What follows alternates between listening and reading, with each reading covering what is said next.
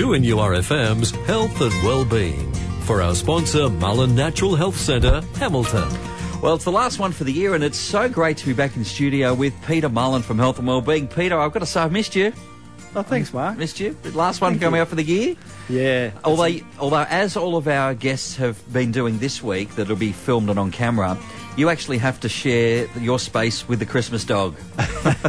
Christmas dog and Christmas tree. That's very Christmassy. Yeah, and which is good because this week we were looking at your 10 tips for a healthy holiday season. That's right, mate. How to, Mark, how to survive the Christmas period in one piece? Stay away from the family and friends. That's a good and work. If you can do that, you don't need the others. Remember, you said that, not me. Fair enough. Final one for 2017 with Peter Mullen, along with the Christmas dog, and his 10 tips for having a happy and healthy holiday.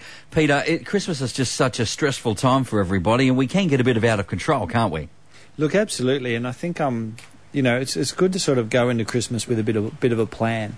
Mm-hmm. You know, I always say, you know, any holiday, have a plan for how you're going to go. You know, think about your food before you go into Christmas. Think about, you know, if you've got like your grandmother or your mother makes a really nice fruit cake, you know, allow yourself to have that. If you're going to have a couple of extra glasses of wine, you know, you can sort of factor that in, but don't waste calories on junk.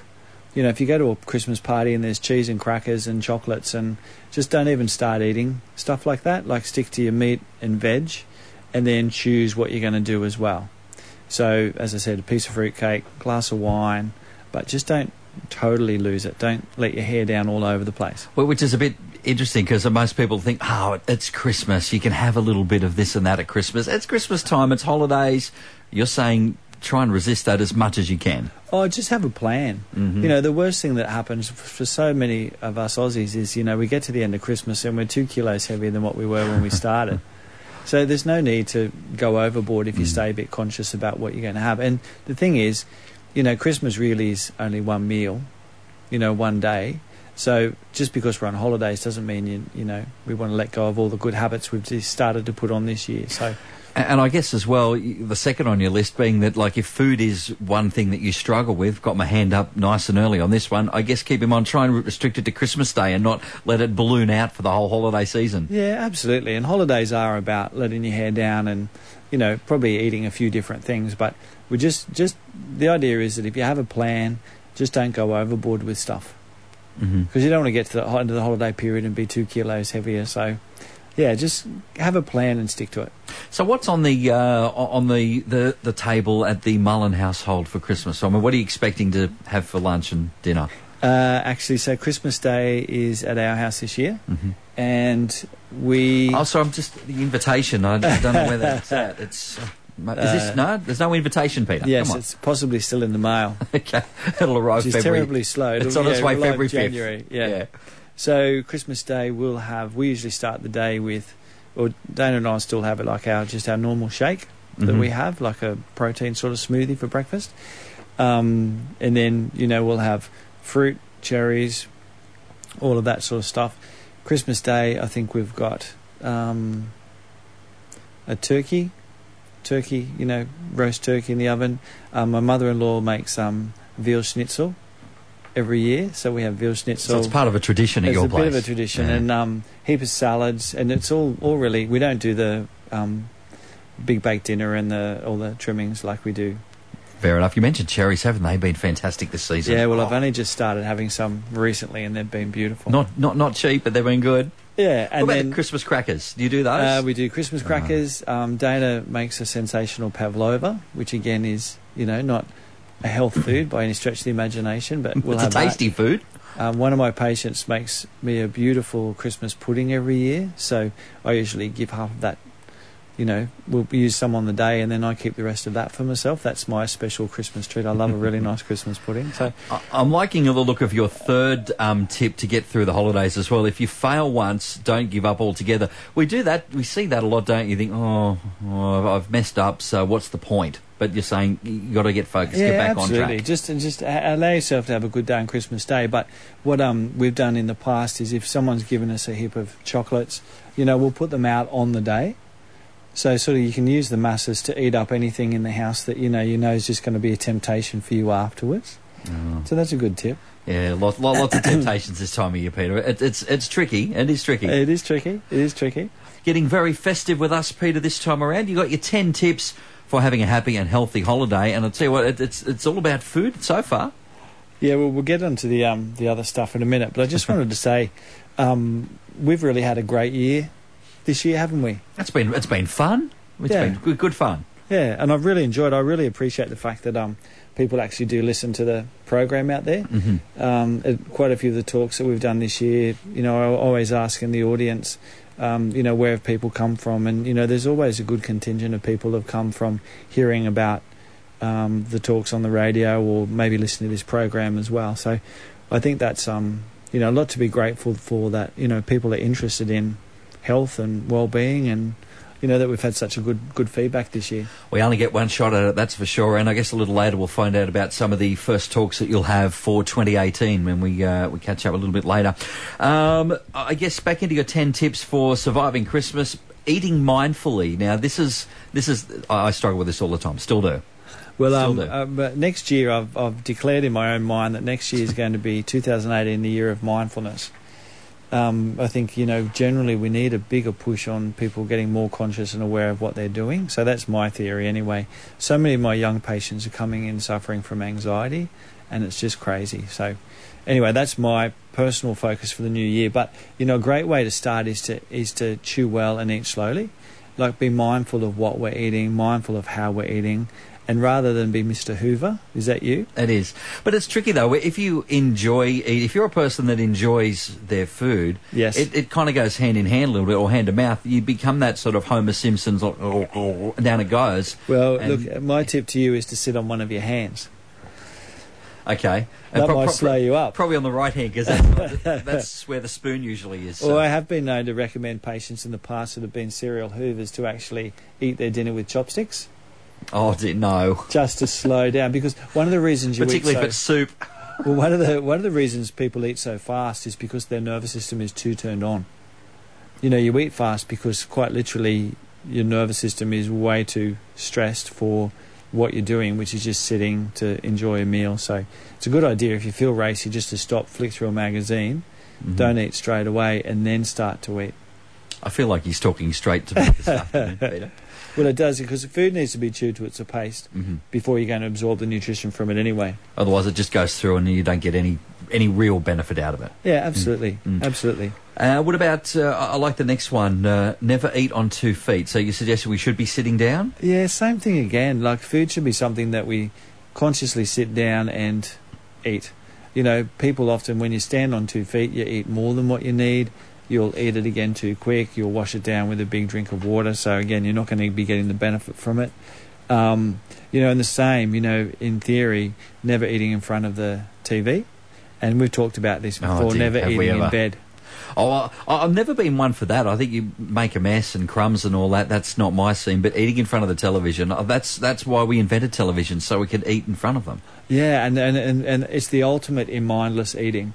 Eating in front of a TV where you're watching TV, you're not really getting connected with what you're eating or being mindful of. And you seem that it seems like the amount of time that you eat it correlates with how long the television program goes for. Absolutely, and if you might finish a meal, but because the TV is still going, you think, just go there's a and bag get of chips around here somewhere. I'll get through those. A couple of biscuits. Yeah. So, and it's linking. What you're doing is you're linking eating to relaxation and entertainment, which again leads to mindless overeating and emotional eating, which is a big problem.